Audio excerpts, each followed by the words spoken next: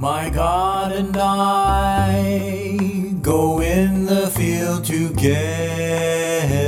We walk and talk as good friends should and do. We clasp our hands, our voices ring with laughter. My God and I walk through the meadows view. We clasp our hands, our voices ring with laughter. My God and I walk through the meadows view. He tells me of the years that went before me, when heavenly plans were made for me to be, when all was but a dream of dim conception, to come to life, first heard and glory see. When all was but a dream of dim conception, to come to life, first heard and glory see.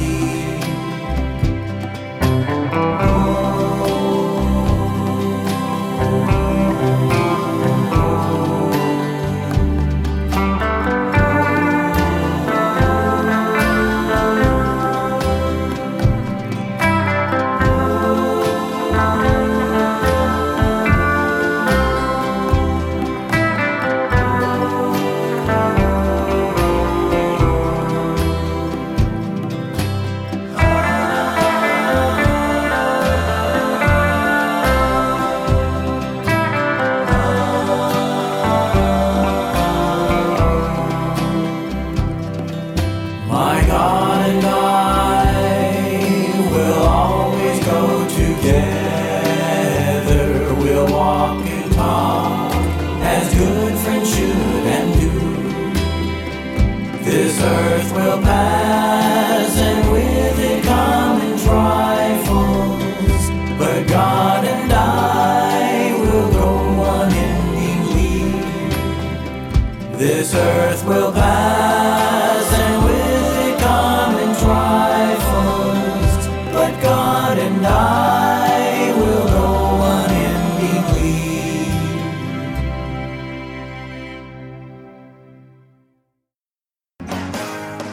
Let's celebrate and praise the Lord. Let's celebrate and praise the Lord. Amazing Grace Kona welcomes you to today's lesson from Pastor Izzy Manzo. Our prayer is that today's lesson will spiritually feed and uplift you. Now, here's Pastor Izzy. Well, guys, would you grab your Bibles and turn to 2 Corinthians to the end of chapter 3. Paul is teaching the church. Now, this is the church he planted, remember, on his second missionary journey. So he knows these folks. He's invested in them. He led them to Christ. He spoke into their lives for a year and a half. And then the Lord called him to continue on in his missionary journeys. And now he's writing back to them, addressing things that they had questions about, that they had written to him about. Paul used the example, Exodus 34, the story about Moses. When Moses went up on the mountain and he met with the Lord, it says he saw the glory of the Lord burning in a bush. What happened to Moses' face when he came down from the mountain? How did it look? Bright. He was shining with the glory of the Lord, reflecting from his face. People that spend a lot of time with the Lord, it changes their countenance. It changes something about them. They tend to have a radiance to their being, a light.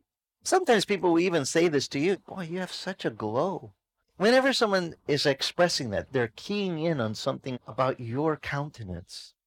And your countenance simply can be a reflection of the time you have spent with the Lord. As you spend time with Him, He purifies us and He takes those dark, sinful areas and exposes them to His light. And whenever you expose any of our sin to His light, it gets washed away. What does light do to darkness? Causes it to disappear. Drives it away. And it even drives it away in your very being. The more time you spend with the Lord, the more that light begins to kind of radiate from you. Some people say, well, I never had that happen to me. How much time you spend with the Lord? It seems like it's a direct relationship. And Paul, now he's writing to the church in Corinth, and Paul knows that these people are in a spiritually dark place. And Paul knows that this little church, even though they're not a big church, he knows that they are in a really dark spot. So all they need to do is shine.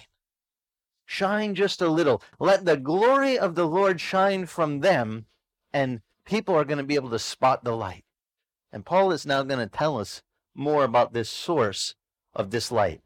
And he's going to key in on it. Now, he said that Moses experienced this taste of light when he spent time in the presence of the glory of the Lord. But when he came down from the mountain, he'd speak to the people about what God said, and then he would cover his face with a veil. Even to this day, to the Jewish people, when the word of the Lord is read, there's a veil that remains over their face. They don't see it. Whenever a person turns to the Lord, verse 16, that veil is removed. It is taken away. The veil is only taken away in Christ. Because as Paul is now describing the removing of the veil and the way being open into that holy place, what's so significant about that? Why should we care if that veil is taken away? Why should we care that there's an opening into the holy place? Because Paul's saying that's where we're supposed to go. We got to get in there. We got to get our little faces into that holy place. Because he knows what's going to happen to us, to our countenance, if we do. 2 Corinthians 3:16, whenever a person turns to the Lord, the veil is taken away. Now the Lord is Spirit. Where the Spirit of the Lord is, there is liberty. Now behold, we with unveiled faces, behold, as in a mirror, the glory of the Lord, we are being transformed into the same image from glory to glory, just as from the Lord, the Spirit. We have God's Spirit gifted to us now as believers, and we get to see him as like in a mirror. That reflection. Paul's starting to use examples that we can grasp with our mind, that glory of the Lord reflecting.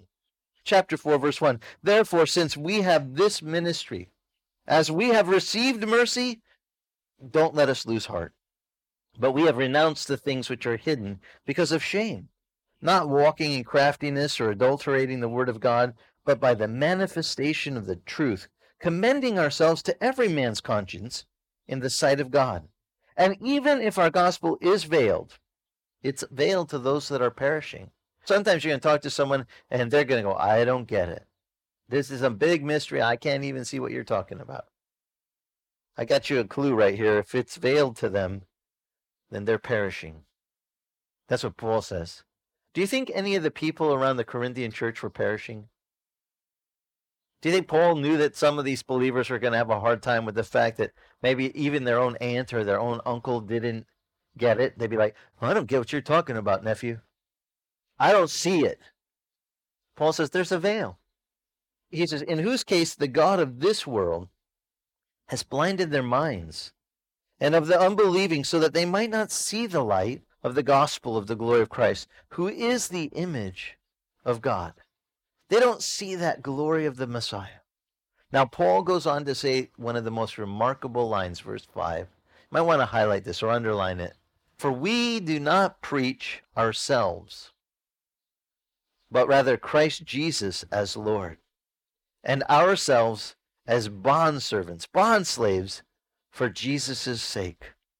For God, who said, light shall shine out in the darkness, is the one that has shone in our hearts to give the light of the knowledge of the glory of God in the face of Christ.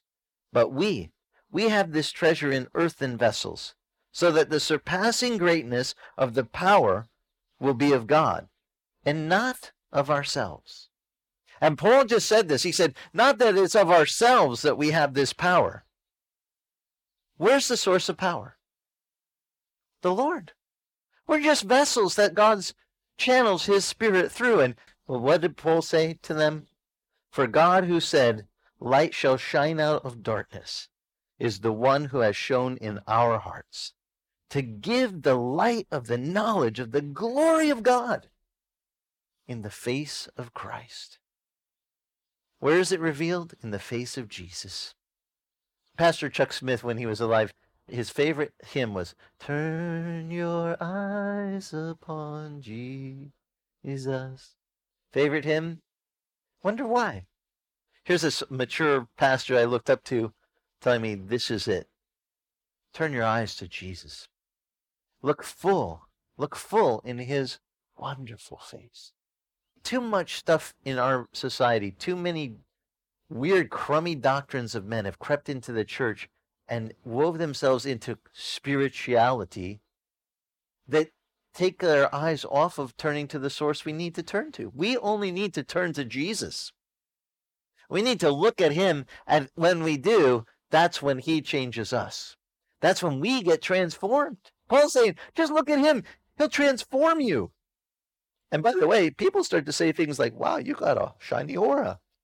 You have a bright light. You have such a glow, such a peace, a countenance. They have all sorts of labels. I don't care what they label it, as long as they're starting to recognize that there is a light of some kind.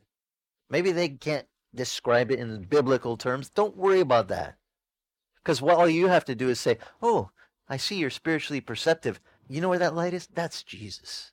He's the light that has lit up my path. He's the light that lights up my face. He lights up my life. He forgave me my sins when I'm just a stinking sinner. But he's a really great Savior.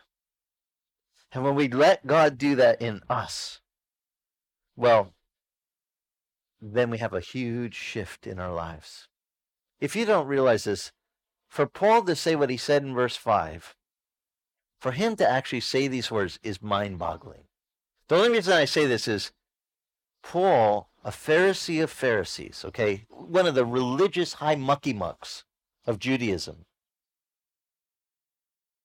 he says to the church at Corinth, we don't preach ourselves. Here's this guy who founded the church and says, I don't preach myself or Timothy or the guys with me, ourselves, as anything. We don't preach ourselves, but rather we preach Christ Jesus as Lord. Not us as Lord. We're not the Lord over you. No man is to be Lord over you. Only Christ is to be Lord over you. Us, we're just bond slaves, bond servants of Christ. We're just here to serve you. How can we help serve? If you go to a church and the minister doesn't have that attitude that, how can I serve you?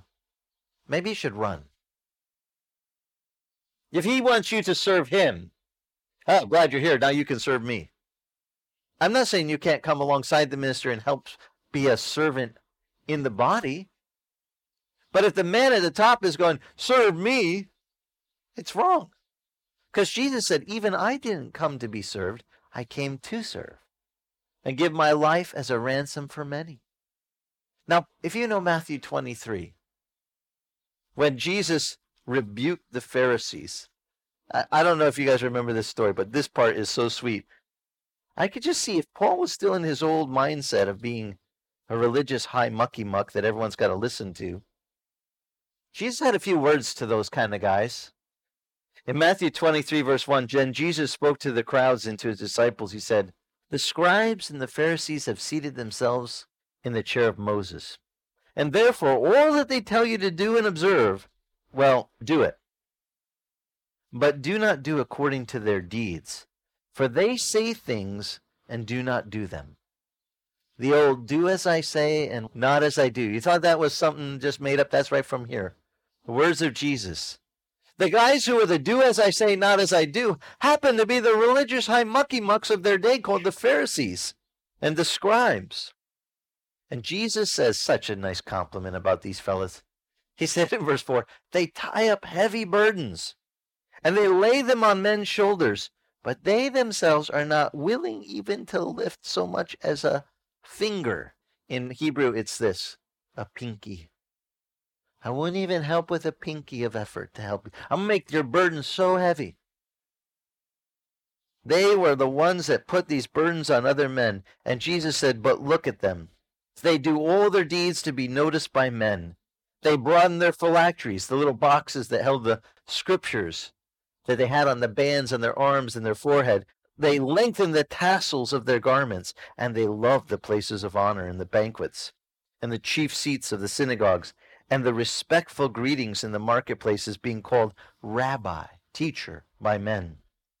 But Jesus said, don't be called rabbi, for there's only one that's your teacher, and you're all brothers.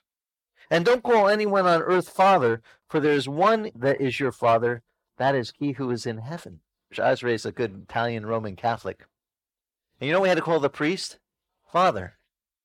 Did anyone not read the Bible? I mean, this is the first book of the New Testament. It says, don't call any man father. There's only one Father, and that's your heavenly Father. You're not supposed to call the priest father. But we're told it's just a tradition. Should I go with the words of Jesus on this one, or should I go with what tradition says? See, this is how I get in trouble a lot. People go, you're too literal. If it's Jesus speaking, yes, I am. Sorry, but I found he's the guy I'm sticking with. He's the only one that said, I am the way. I am the truth. I am the life. No one gets the Father except through me. Now, either he was full of malarkey, or he was calling it like it is, and he's the only way. And I choose to follow him because he is the only way. Now, he says, don't be called leaders, for there's only one that is your leader, and that is Christ. But you, the greatest amongst you, you are to be servant. And whoever exalts himself shall be humbled, but whoever humbles himself shall be exalted. We all like to be exalted. It's just part of our being. We like the accolades. We like everyone to look up. Wow, they're so great. Put us up on the pedestal. You want that position? Jesus says, humble yourself. You want to be great in my kingdom? Learn to be the servant of all. We sang that today. If you want to be great in God's kingdom, learn to be the servant. You know what I like about that song? It says learn to be. It's learnable. Some of us just need a little schooling, more education on how to serve. Do you know, our society isn't good at helping serve others. We want people to serve us. We want it all our way. Everyone serve us. But for educational purposes, if you want to be great in God's kingdom, I found out there's a line that you can use. I learned it in the oddest of places in a restaurant from a waitress. When she walked up, she goes, how can I serve you today? And of course, we expected her to serve us because we were the paying patrons and she was just the hired help. And the Lord spoke to my heart, why don't you use that line when you talk to people as the pastor? Well, I'm not the hired help. I'm the pastor. Oh, really? Aren't you trying to be great? What are you supposed to do? Be a servant of all. So if you want to be great, then why don't you learn this line, son? How can I serve you today? So if you ever had me say that to you, just know I learned it from God through a waitress when she asked it to us at the table. And God went, that's what I desire of you. Be a servant. Now see, whenever you do that, you get to start to be used to the Lord. He'll make divine appointments for you. How many like to pray for people when they're sick? You don't mind doing that. It's one of those things that when we're willing to be used, when you just say, Lord, I'll do what you want, send me, he'll use you. And people think that stuff, oh, that was back in the Bible days only. It doesn't happen today. Is that true? No, it's not true at all. God's Spirit is still at work today. My daughter calls me from somewhere. She's out running around with her friends. She goes, Dad, my hip is really hurting. Her hip went out and she just really hurt her. Well, all I can do is pray from where I am. When she came home, I said, let me pray for you. And I put my hand on her and prayed for her. Now, she didn't tell me this. She goes, but when you did that, I felt this heat, tingly thing. I'm so used to it happening, I don't even think about it anymore. I'm telling you about the first time when it happened. Now it's just like old hat. I just go, okay, do your stuff, Lord. But I know it's not the source of power, me. The source is him. I just go, use me. And I put my hand on her, and she said she felt it. And then she went to YWAM, and they had the kids there, and they prayed over her, and she felt it even more strong. And she was bouncing all around all night long, and she said it didn't even hurt. And I go, of course. No big deal. I mean, we're talking about God Almighty, okay? I'm just putting it in perspective. It's kind of exciting. It happens for my own daughter. I mean, every pastor wants their own kids to experience the things of the Lord. But it's even more exciting that it wasn't just me that he touched her by. He touched her just with me and then followed up with those guys over at YWAM. And I think God is still touching people.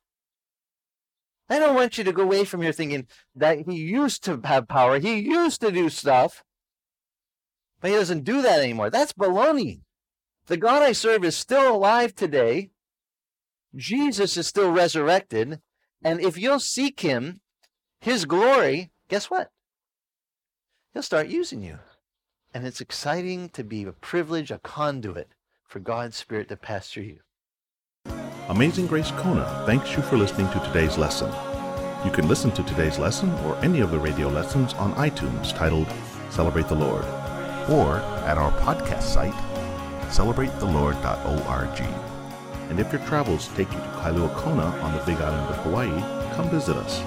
We meet Sunday mornings, 9 a.m. on the beach at the north end of the old Kona Airport. For more information on Amazing Grace Kona, go to our church website at amazinggracekona.com.